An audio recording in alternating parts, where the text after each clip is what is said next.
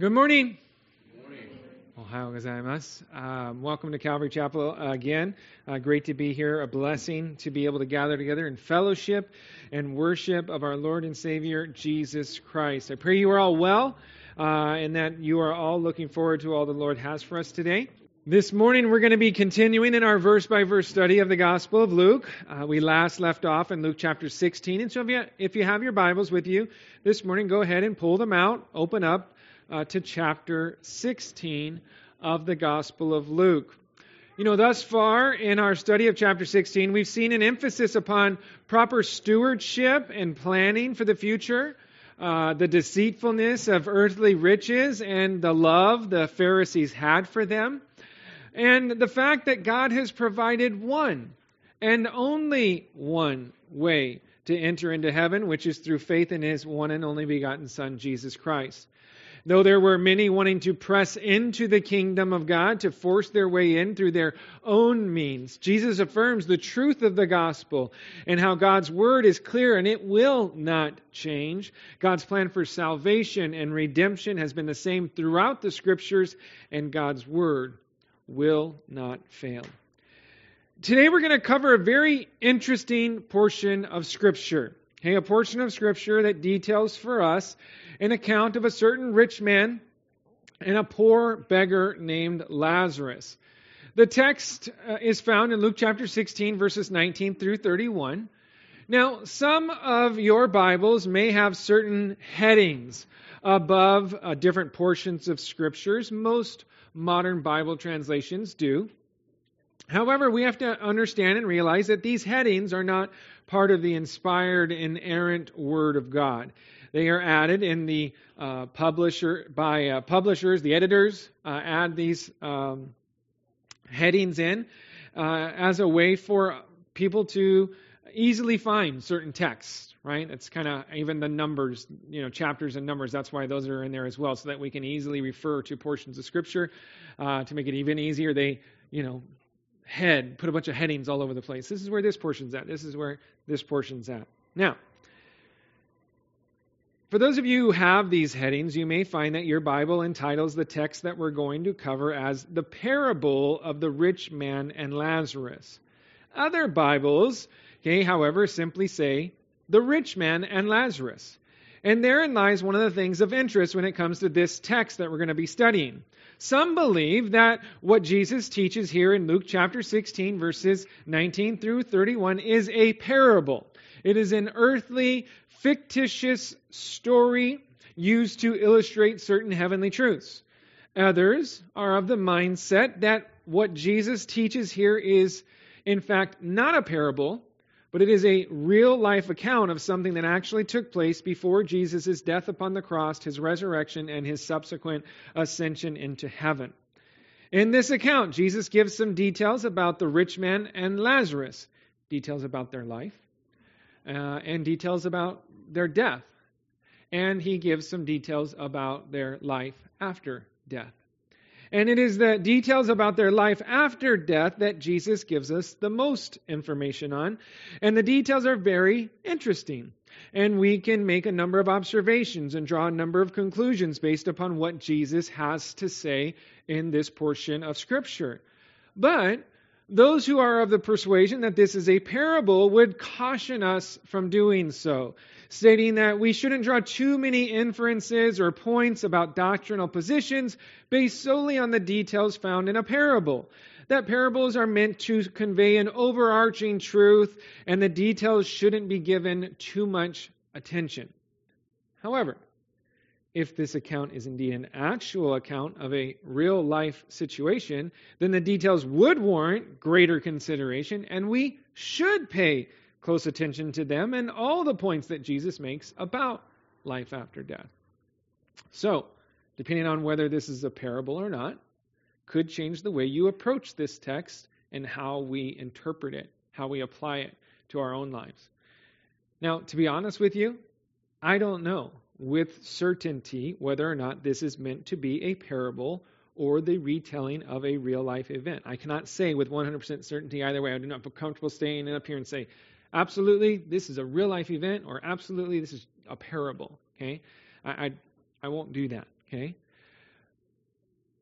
But what I can say is this, that I believe that this is 100% the inspired, inerrant Word of God.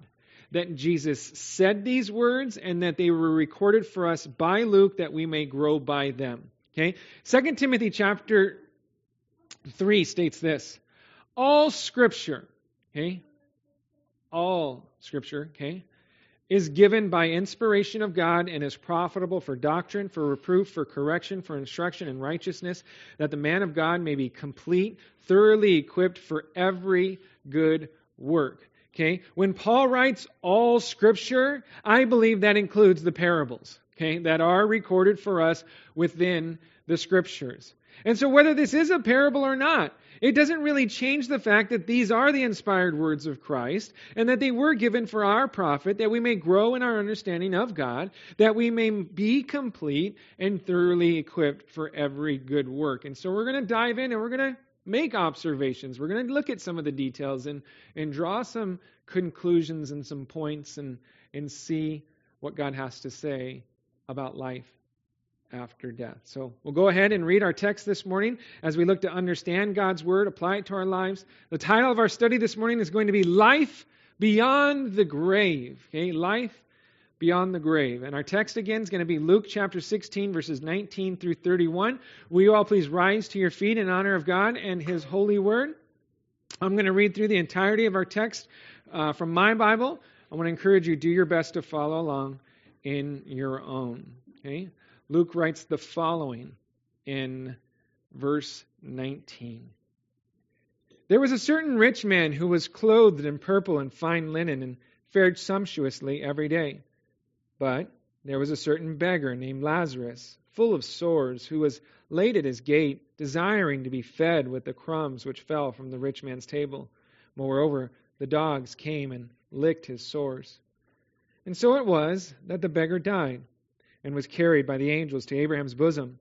The rich man also died and was buried. And being in torments in Hades, he lifted up his eyes and saw Abraham afar off and Lazarus in his bosom. And then he cried and said, Father Abraham, have mercy on me, and send Lazarus that he may dip the tip of his finger in water and cool my tongue, for I am tormented in this flame. But Abraham said, Son, remember that in your lifetime you received your good things, and likewise Lazarus evil things. But now he is comforted, and you are tormented. And besides all this, between us and you there is a great gulf fixed, so that those who want to pass from here to you cannot, nor can those from there pass to us.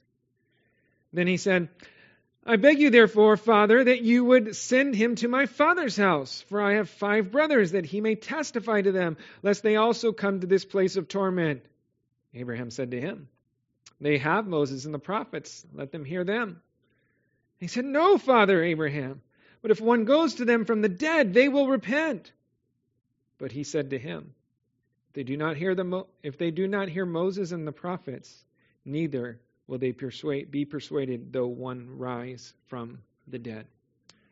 A very interesting portion of Scripture, and we need God to help us through it. So let's pray. Father, we thank you so much for your word. And Lord, we do just come before you and we ask, Holy Spirit, that you would just lead us and guide us into and through this truth, Lord, that we would understand it, that we would make sense of it, Lord, that we would apply it to our lives. Lord, we don't want to be just hearers of your word. We want to be doers of your word. And so, Lord, allow us to glean from this portion of Scripture what you would have for us to walk away with, Lord. Trusting, Lord, that while this is maybe a difficult portion of Scripture, Lord, it is where you have us this day. And we trust that your Spirit's desiring to speak to us today through this word. And so, give us ears to hear all that your Spirit desires to say. We ask and pray this in Jesus' name. Amen. Amen. You may have a seat.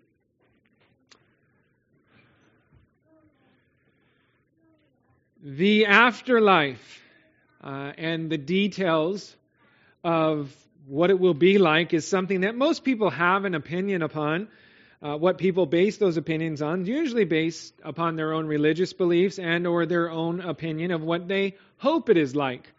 I was doing some research as part of this study, and I found a Pew Research Center report that was recently conducted this last September that was aimed at trying to decipher how the general U.S. population deals with death and suffering and their views upon what happens after death. They surveyed, according to the fine print, 6,485 U.S. adults, and the survey was weighted to be representative of the U.S. adult population by gender, race, ethnicity, partisan affiliation, education, religious affiliation, and other minor categories, and the results, I thought, were quite interesting. Okay? Nearly 3/4, of the U.S. adult population, 73%, believes in a literal heaven. And the interesting thing that I thought about that is that the number decreases by more than 10% when it comes to their belief in hell. Only 62% confessed a belief in hell. Evidently, people like the idea of heaven and eternal bliss and happiness, but they aren't so keen on the idea of hell and eternal punishment and damnation. Some other results that stood out to me was the fact that 1 in 6 Americans do not believe in any form of the afterlife. I thought, wow, that's a lot.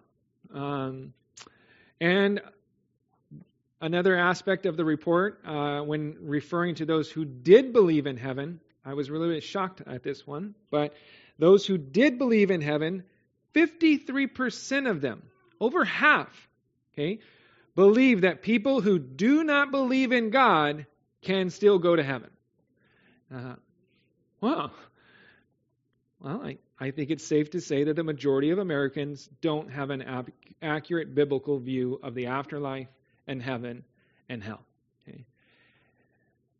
In our text this morning, Jesus gives us a very descriptive account of two very different people who lived two very different lives and who ended up in two very different places. And as we go through our text, we're going to note a number of contrasts pertaining to these two individuals, and then we're going to consider some of the details Jesus gives about life beyond the grave. And we're going to look to some other portions of Scripture to try to come up with a biblically accurate view of the afterlife and what happens to us when we breathe our last breath here on earth and breathe our first breath in eternity. That's a question a lot of people ponder. What happens to us when we die? We're going to look to try and maybe answer that this morning. We're going to start by looking at the contrast in life that these two individuals lived in verses 19 through 21. I'll read them again. It says, "There was a certain rich man who was clothed in purple and fine linen and fared sumptuously every day. But there was a certain beggar named Lazarus, full of sores, who was laid at his gate, desiring to be fed with the crumbs which fell from the rich man's table. Moreover, the dogs came and licked his sores." We'll stop right there. Here in our opening verses, we see a very different a couple different contrasts about the lives these two lived. The first contrast that I'd like to bring up involves their names, what they were known for or known as. Verse 19 opens up telling us there was a certain rich man. This rich man's not given a name in our account. There is some historical tradition out there that says this man's name was Divus, which is Latin for rich, but that's only based upon tradition and it has no biblical support to it whatsoever. The man goes unnamed and is simply known for his riches. He was known as a rich man. However, the other individual in our account does go named. His name is Lazarus. And the fact that this man is given a name is one of the main reasons that some believe this to be a real life account and not a parable. Because none of the other parables that you read of in the Gospels actually use real names for the people involved in the stories. if this is a parable, it would be very unique in that fact. Okay, Jesus never gave an actual name to the individuals in any other parable recorded throughout all 4 Gospels. Matthew, Mark, Luke, John, you won't find a Gospel that gives a proper name like this one does. Okay, it's always, a certain man or a certain landowner or a sower, or, the kingdom of heaven is like a man or like a merchant or like a certain king. Never does he give proper names. But here Jesus says this man's name was Lazarus. Now, not to be confused with Jesus' friend and the brother of Mary and Martha, whom Jesus will later raise from the dead. This is a different Lazarus. Now, the name Lazarus is actually a form of the Hebrew name Eleazar. And the name Eleazar means helped of God, or whom God helps. And I believe this brings up an interesting contrast when we consider the names and what they are known for. The rich man was known only by his riches. Everything that he was wrapped up in his wealth, in his money. He placed all his hope, all his confidence, all his faith in his riches. Now, on the other hand, Lazarus, based upon his namesake, looked to the Lord for help. He trusted in God to be his helper. His hope, his confidence, his faith was in God. And I believe this is an important detail for us to consider. Whom or what do we place our hope, our confidence, and our faith in?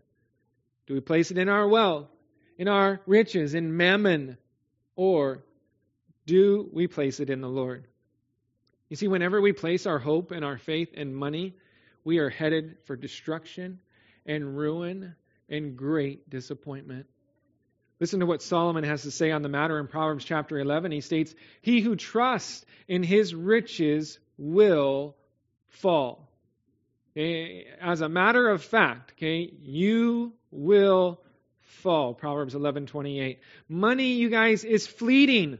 One day it is here, the next day it's gone. Okay? Again, Solomon states in Proverbs 23, he says, "Do not overwork to be rich, because of your own understanding cease.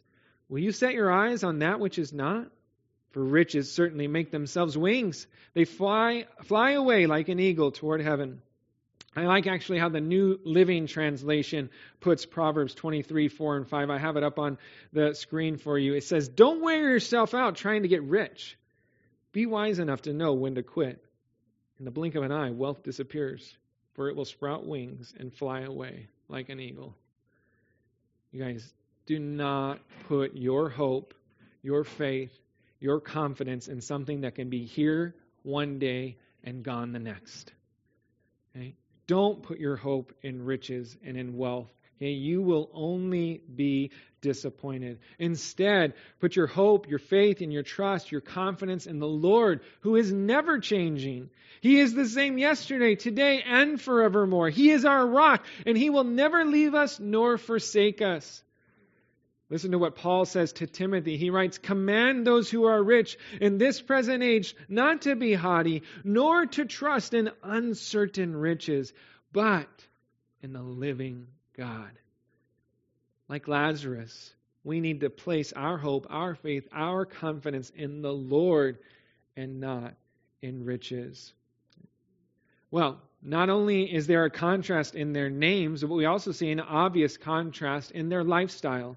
Okay, verse 19 tells us that the rich man was clothed in purple and fine linen. This purple was a very expensive dye that was found in certain types of shellfish along the coast of the Mediterranean Sea. Only those of extreme wealth and high rank wore such clothing. The fine linen speaks of a very costly, delicate, soft linen made from Egyptian flax. Again, something that only the rich and prominent people of society could afford to even own, let alone wear. Okay? And not only did he own this kind of apparel, but the end of verse 19 gives us the indication that he wore these kinds of clothes on a daily basis. And that he, was wearing, the nicest of clothes every single day. Okay? And not only did he, we're told that he also fared sumptuously. which basically means he lived a life of extravagance, a life of great luxury. Okay, this was the kind of guy who would have starred on that show, Lifestyles of the Rich and Famous. And before you say anything, and you're like, what is he talking about? It's an old show. Okay, if you lived in the 80s, you probably know. All right, thank you. Perry knows. Okay, Robin Leach, right? Never mind. Okay. You guys are so young. He was living high on the hog, okay? He didn't have a care or a concern in the world. He lived every day to the fullness of his own pleasure. He's living for self, didn't care a thing about anyone else. Now, in contrast, we are told about Lazarus, who was poor. He had to beg for any sort of sustenance just outside the dwelling of this rich man placed at the gate. Okay, before his gate, basically. We get the sense that this man was perhaps crippled. He was unable to walk himself, for the end of verse 20 tells us that he had to be laid at the gate of the rich man, implying that he was carried and he was dropped off by others. We're told that his body was full of sores. Now, the word sores is the Greek word for ulcers. His body was covered with ulcers, breaks in his skin where his tissue was disintegrating. And the picture is really quite disturbing of a man who's covered with open sores that are festering, oozing out like a pus just on this regular basis, so much so that the dogs, who were the wild street dogs, would come along and lick his sores. And he was evidently unable to do anything about it. We get the sense of the idea that he couldn't even shoo them away or get them away from him. And so you've got this guy, he's laid there at the gate, can't move, can't get around on his own, open sores, dogs. It's a bad state. Okay? According to verse 21, the beggar Lazarus was seemingly starving as well. He longed to be able to eat just the crumbs which fell from the rich man's table. He craved that which was usually left for the domesticated house dogs on the floor, the crumbs that would fall from the master's table. Now, this word desiring is the same word that was used to describe the longing of the prodigal son that we read about just a few weeks ago, who would have gladly filled his stomach with the pods that the swine ate. It's the same sense of the idea, just this great desperation, this longing for just anything to put into his stomach. And so we see such a great contrast here in the lives that they live. The rich man lived for himself in abundance and luxury without a care or concern for anyone else, while Lazarus lived as a crippled beggar covered with ulcers that longed just for the crumbs that would fall from the rich man's table. Now, before we move on, I believe it is important that we remind ourselves whom Jesus is speaking to here. Jesus is speaking to the Pharisees. He began addressing them back in verse 14. If you look up just a few verses earlier in our chapter 16, you see that he was addressing the Pharisees. And here in verses 19 through 31, he continues speaking to them about the rich man and Lazarus. And I believe this is important to note because the Pharisees believed that health and wealth were signs of God's approval. It's basically the prosperity gospel that states and affirms the idea that God wants us all to be healthy, wealthy, and wise. And if someone was healthy and wealthy, well, they interpreted that with God's blessings and His favor and His approval upon your life. They would look at this rich man and they would come to the conclusion that he must be living right before God because look at him. God's blessed him. He's got health. He's got wealth. He's doing good. Oh, that's a sure sign that he's living right for the Lord. Right? And the converse would be true as well. Okay? When it came to the sick and the poor. They saw that as a sign of God's displeasure with a person. That you basically must not be living your life right because God wasn't blessing you with health and wealth. Therefore, Lazarus, this poor beggar covered with sores, with no money whatsoever, would be seen as one receiving his just rewards. That this was God's way of punishing him for some great sin or offense that he had committed. That was the mindset of the Pharisees. Let me just state very plainly, this, of course, is not true whatsoever. Okay? God does not want us to put our hope and trust in riches or in our health. He wants us to depend completely upon Him. And that means sometimes He may allow us to go through seasons of difficulty. He may allow us to go through times of stretching. He may allow sickness to come. He may take away things in our life. He may strip us down to nothing, that He may get us to stop depending upon those things and putting our hope in them, that we may start looking to Him for all of our needs. Sometimes God will allow us to hit rock bottom in order for us to finally look up and realize that He is what we needed all along. Do not be led into the false belief that God wants us all to be healthy, wealthy, and wise, and that if we aren't, that it means we are outside of God's will or that we are displeasing to the Lord. You guys, we must consider Jesus Christ Himself. By human standards, He was poor. Okay? He was homeless. He speaks about how He had no place of His own to lay His head. He was afflicted. He was tormented, persecuted, by the religious leaders. He didn't fit the description of one blessed by God in the eyes of the Pharisees. They'd look at Him and say, you certainly are not, of the Lord. And yet we know there was no one else of whom the Father audibly declared from heaven, "This is my beloved Son in whom I am well pleased." Not just once did God say this, but twice. There it is baptism in Matthew chapter 3, but again in Matthew chapter 17 upon the Mount of Transfiguration where God stated, "This is my beloved Son in whom I am well pleased. Hear Him." And so God was well pleased with Jesus, even though He was poor, okay? Even though He was persecuted. And so we see that the Pharisees' idea of health and wealth being evidence of God's blessings and His approval simply does not align with what we know from the rest of Scripture. Church family, I want to encourage you, do not be led astray into believing the prosperity gospel that God wants you to be healthy, wealthy, and wise, and if you're not, you're in sin and you're doing something really bad. Okay? That just does not line up with what the Scriptures teach. Let's continue on looking at the contrast. Okay, we've looked at the contrast in their life, but let's look at the contrast in their death in verses 22 and 23. So it was that the beggar died, and was carried by the angels to Abraham's bosom. The rich man also died and was buried. And being in torments in Hades, he lifted up his eyes and saw Abraham afar off and Lazarus in his bosom. Not only did these two live very contrasting lives, their deaths were a contrast of one another as well. We're told that Lazarus died first, and then afterwards, so too the rich man. The rich man, we are told, was buried. The Greek word used here for buried, it speaks of the performance of the funeral rites. And so he was given a proper funeral and a burial service. No doubt there were many in the community who came out. Okay, there would be professional mourners and all that goes with a proper funeral procession.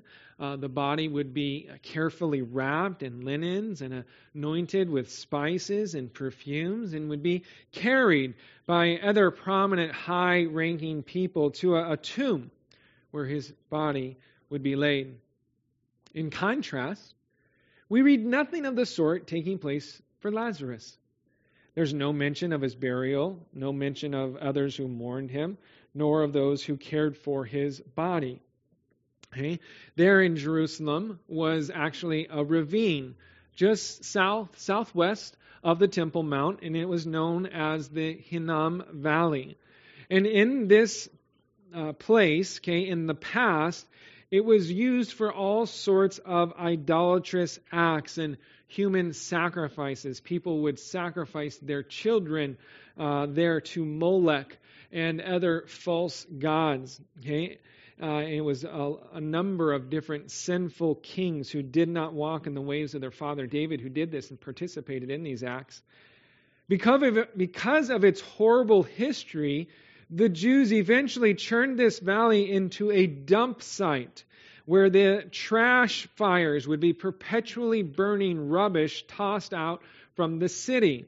Historically, we know that filth and dead animals of the city were cast out and burned there in these piles of rubbish, along with executed criminals. Their bodies would be tossed over into this valley where there was this perpetual burning fire. Okay, and it's actually the Valley of Hinnom is where we get the Greek word Gehenna from. It's a reference to the Hebrew of the Valley of Hinnom. It was meant to be a picture of hell, okay? Of the perpetual flames and fire and the smoke that was always constantly rising from this trash heap rubble where dead bodies and carcasses and trash and just the waste of the city was constantly being burned. Now, while it seems there was no human care or concern for the body of Lazarus, we are told that the angels came and carried what we must presume to be Lazarus' spirit or soul to a place called Abraham's bosom. The rich man, however, was found to be in a place of torment that's referred to as simply Hades. Now, some of your translations may read hell instead of Hades. And it would seem that perhaps that is not the best translation for the word Hades.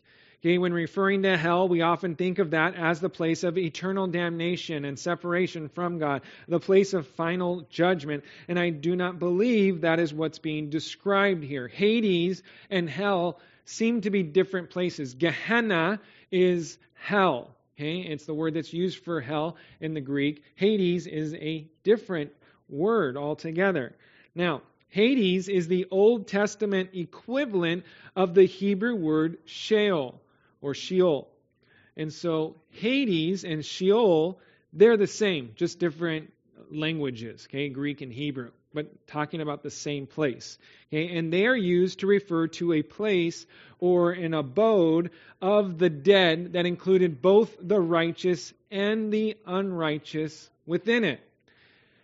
Based upon what we read here, it appears to me that there are separate divisions or parts of Hades. One part for the righteous, another part for the unrighteous. The unrighteous are left in torment, but the righteous are welcomed into Abraham's bosom, into his embrace, if you will.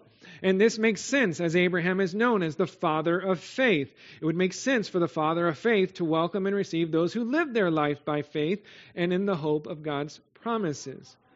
Now, while these places are distinctly different, they seem to be within the same general vicinity of one another, close enough at least for people from one side to see those on the other side, as stated in verse 23, where the rich man's able to see Abraham afar off and Lazarus in his bosom.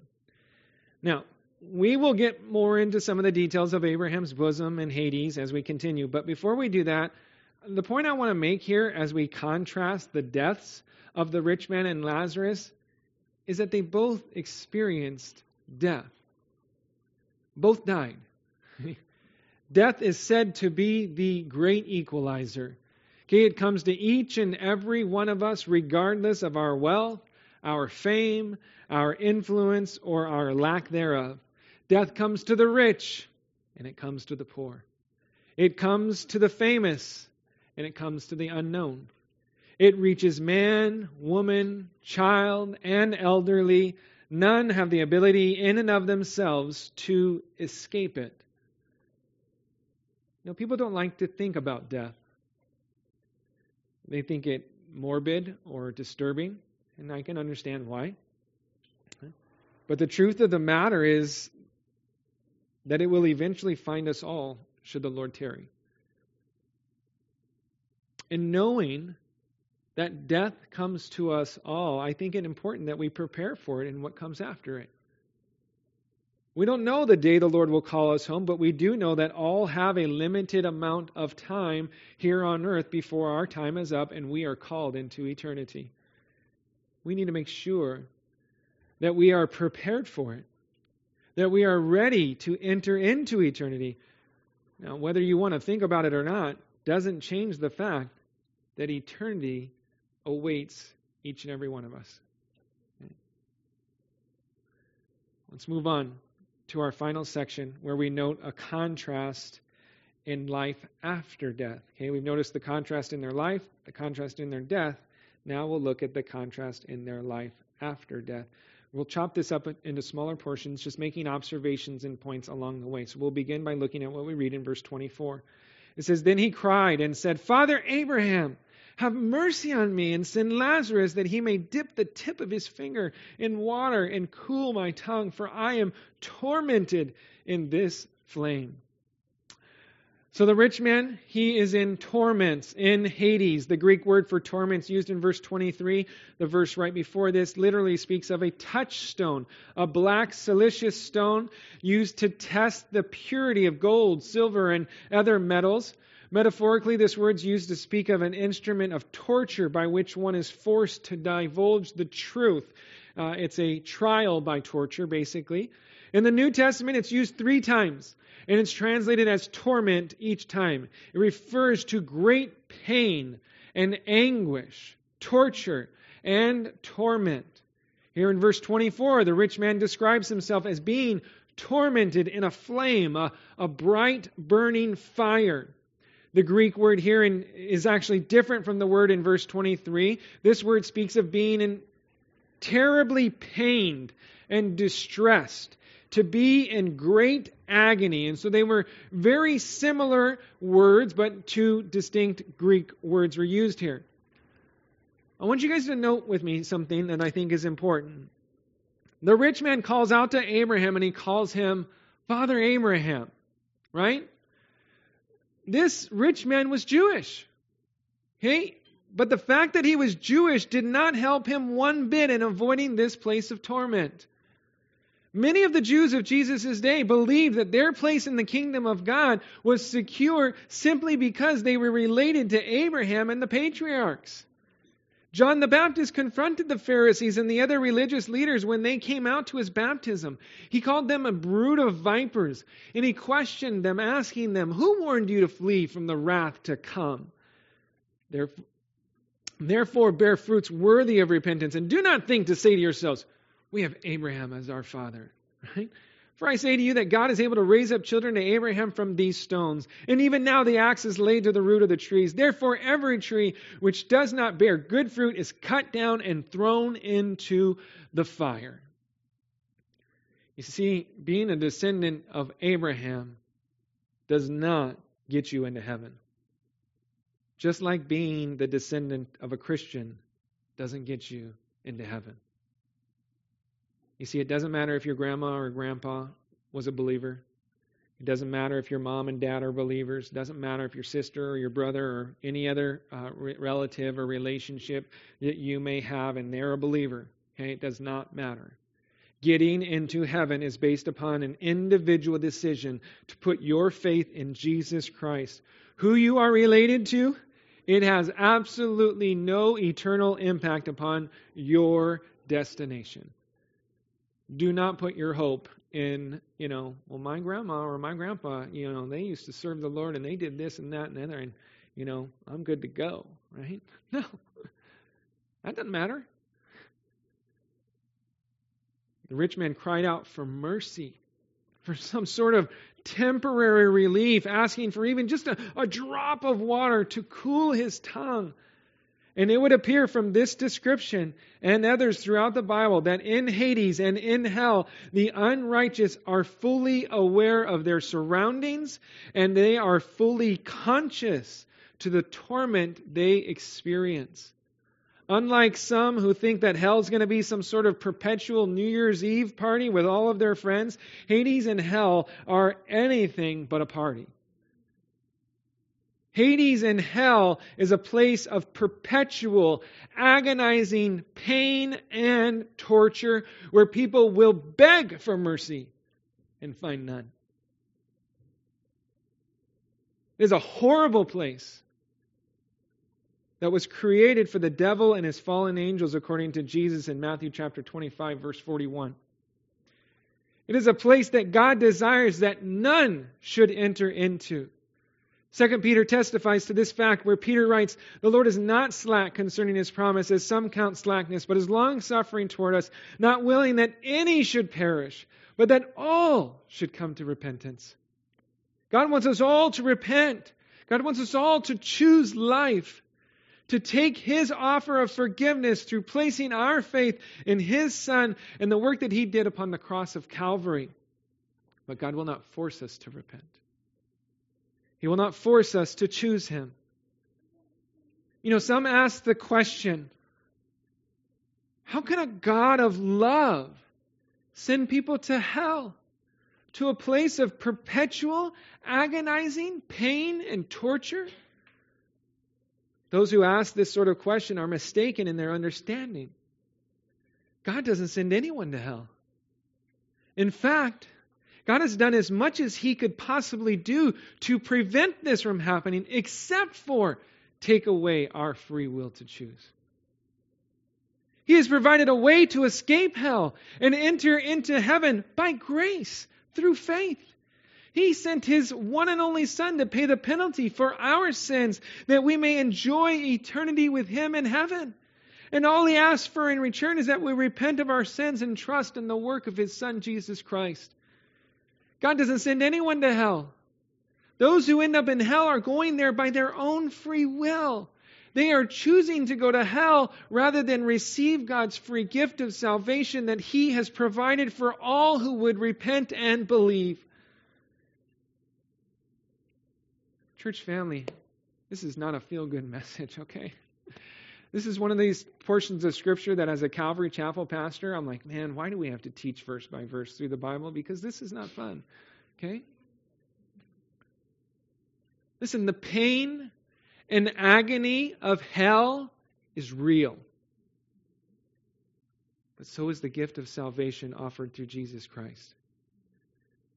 And we have to choose which one we want. Do we want heaven or do we want hell? And wherever we end up, it will be by our free will choice. God's not going to force us into hell or into heaven. Whatever we decide is where we will end up. Let's continue on. Read verse 25 as we make yet another observation about Hades.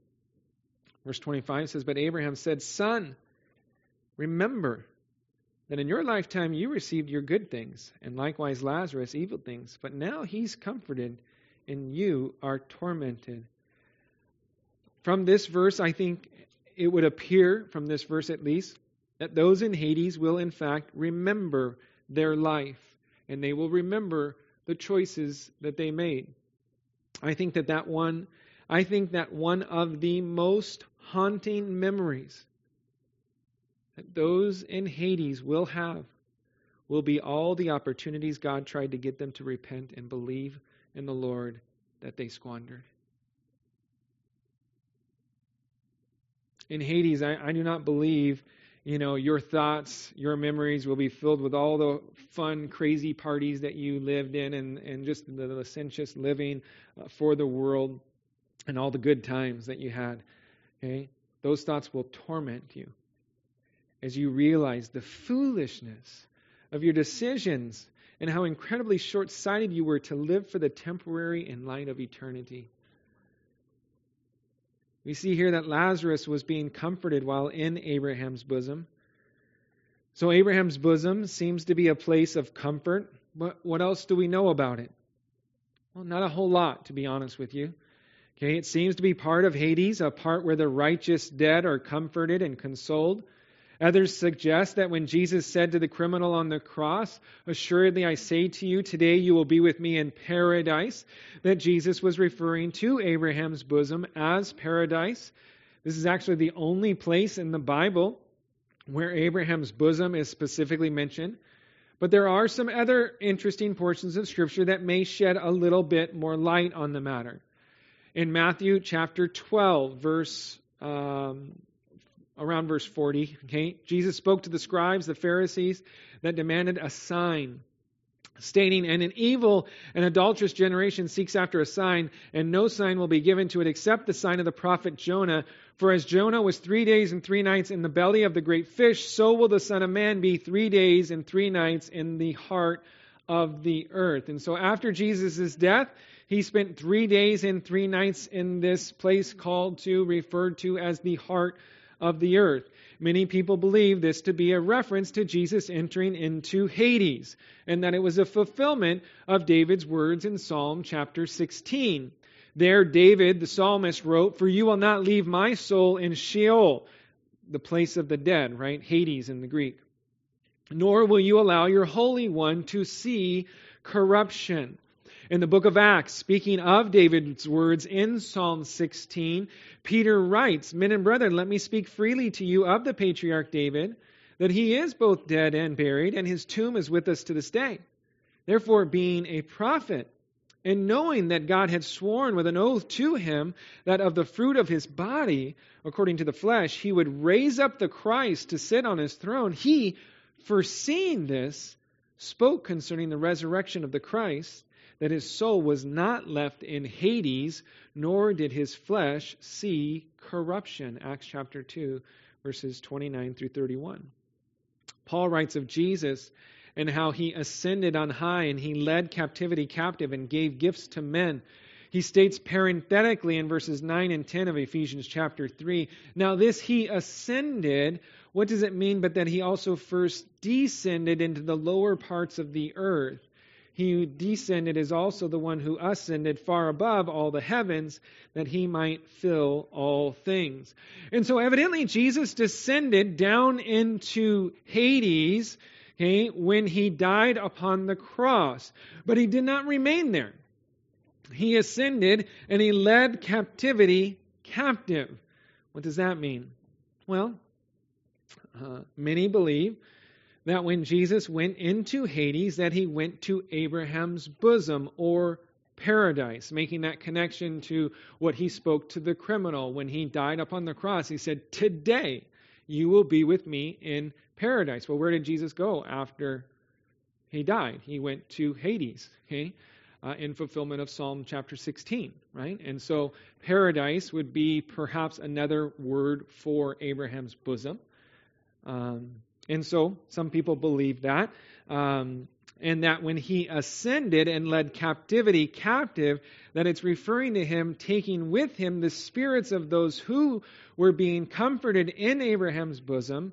He took them with him into heaven, and Abraham's bosom now sits unoccupied.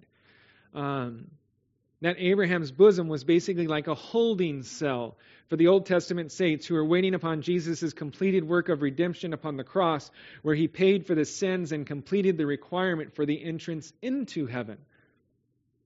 Now, whether or not that is exactly how it happened is debatable. And I will tell you that Bible scholars disagree, and there's different points that are made. Okay? Based upon my understanding of Scripture, how I've looked at it, my studies, my limited knowledge, I think that this is what happened, how it happened, But I'm not so certain as to say that it couldn't have happened in any other way, I do believe, though, that for those who die in Christ after his death and resurrection, that they are immediately taken into the presence of the Lord. Paul writes, he says, "So we are always confident, knowing that while we are at home in the body, we are absent from the Lord. While we are in these earthly tents, we are not in the presence of the Lord in heaven." But he says, "For we walk by faith, not by sight."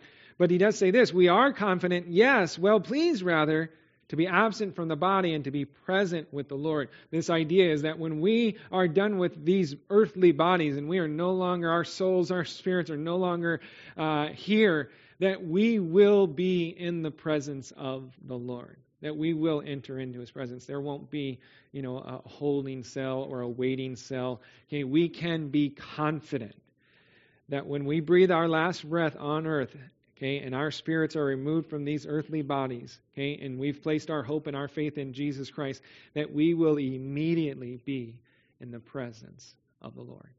I believe that very strongly. Let's continue making another observation. Take a look at verse 26. It says, "And besides all this, between us and you there is a great gulf fixed, so that those who want to pass from here to you cannot, nor can those from there pass to us. We'll stop there. When the rich man asked Abraham to send Lazarus to him to comfort him with a drop of water, Abraham replied, this was not possible.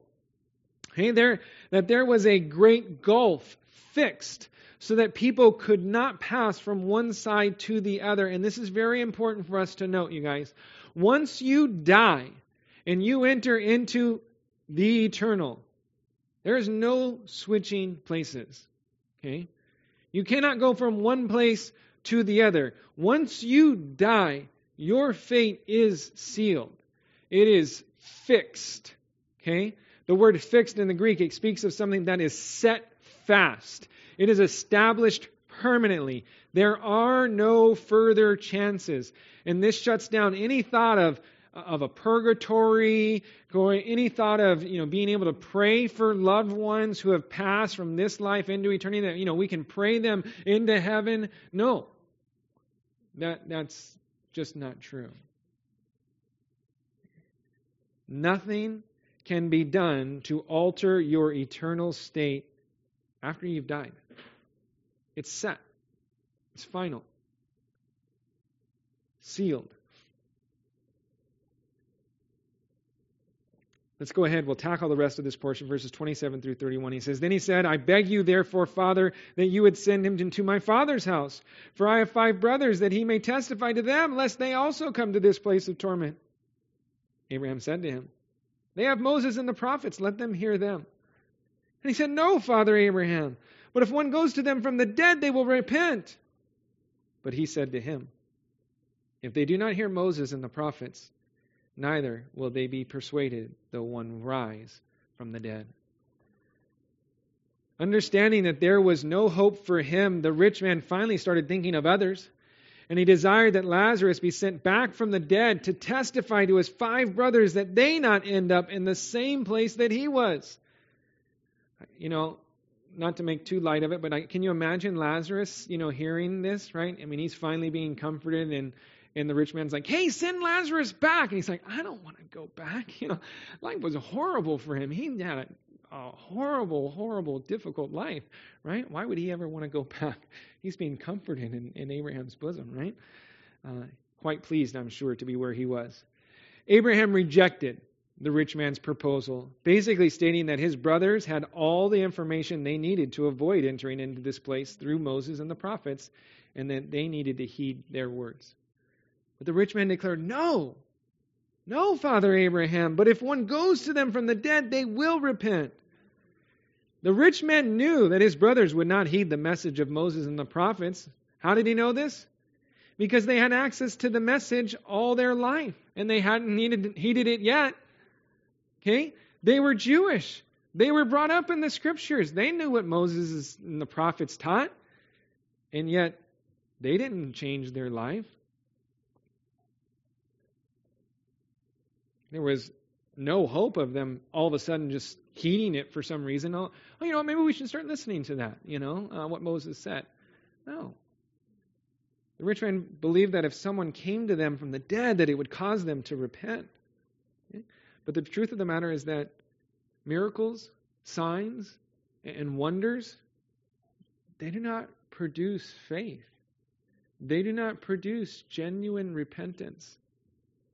And this is evidenced over and over again throughout the Gospels. You see, the multitudes, they saw countless miracles by Jesus, but that didn't produce faith. It only produced an insatiable appetite for more miracles, signs, and wonders. The truth of the matter is that Jesus had already raised someone from the dead. Earlier in our study of Luke's Gospel, we read of the account of the widow's son being raised from the dead. A widow was weeping and mourning the loss of her one and only son. And when the Lord saw her, he had compassion on her. And he said to her, "Do not weep." And then he came and he touched the open coffin. And those who carried him stood still. And he said, "Young man, I say to you, arise." And so he who is dead sat up and began to speak. And he presented him to his mother. And word spread really quickly about Jesus doing this incredible miracle. Yet the rich man and his brothers didn't respond to it. Later on, Jesus will once again raise another from the dead, his good friend Lazarus. And instead of repenting and believing in Jesus, the religious leaders plotted to put Lazarus to death along with Jesus. Right? Send someone back from the dead. they'll believe. They'll repent. What did they do when Lazarus came back from the dead? Let's kill him and Jesus.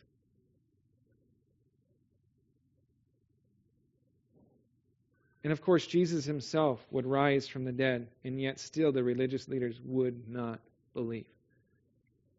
Miracles, signs, and wonders do not produce faith. Romans chapter 10, verse 17 teaches us where faith comes from. There Paul writes, faith comes by hearing, and hearing by the word of God. It is the word of God penetrating the heart of men that brings about faith. And that's why Abraham declared to the rich man, they have Moses and the prophets, let them hear them. And if they do not hear Moses and the prophets, neither will they be persuaded, though one rise from the dead. It is the Word of God that brings faith, not miracles, not signs, not wonders. People try to claim that they would believe in God if they just saw a miracle, but that simply is not true. They need to respond to God's Word. They need to respond to His gospel message. That's how people come to faith. It's the Spirit of God speaking the Word of God into the heart of man that causes people to have faith. I'd like to note one more thing about this situation that stands out to me, and then we'll finish up here, okay? It wasn't until the rich man was stuck in Hades and eternal torment that he understood the need for repentance and the need to get the message out to all those whom he loved. But the time for repentance and the time to get the message out is now, on this side of eternity. Understanding the need and the importance of this after death, it's kind of pointless. We need to understand the need and the importance of repentance and preaching the gospel now, while we still have an opportunity to impact lives before people's fates are sealed. Let's be good stewards of the gospel message and proclaim it and live it out now while we still have opportunities to impact the lives of those around us for all of eternity. Amen? Amen. Let's pray. Father, we thank you so much for your word. And Lord, this is a challenging portion of Scripture, Lord. It's not a fun message, Lord, but we know it's true. We know it's accurate, Lord. We know Hades is and hell. These are real places, Lord. Places you don't want any of us to go to. And so, Lord, I just pray right now, Lord, if there is anybody here that has not received your free gift of salvation, Lord, that today would be the day that they repent and they place their hope and faith in you, Lord. That they'd stop putting their hope and faith in anything else other than you. And Lord, that they would know with certainty, with great confidence, that the moment they breathe their last here on earth, they will breathe their first in your presence, Lord. Lord, I pray there are none here. None who would have to taste of that place, Lord. A horrible, horrible place, Lord, that you don't want us, any of us, to go to. And so, Lord, I pray, just work in our hearts. Give us that longing for eternity that outweighs any type of temporary pleasure that we might be living for now. And Lord, I pray for those that have placed their hope and their faith in you, Lord, that we would seize the opportunities we have now to proclaim your message, to live out your message to the world around us, to those, especially those in our lives whom we love, we hold dear, we cherish, Lord, that they would know the truth of heaven and hell, that there is life after death, Lord, and we will spend eternity in either one of two places. Lord, I pray that you would bring us into your presence and you would use us to bring as many as possible into your presence. We ask and pray this in Jesus' name. Amen.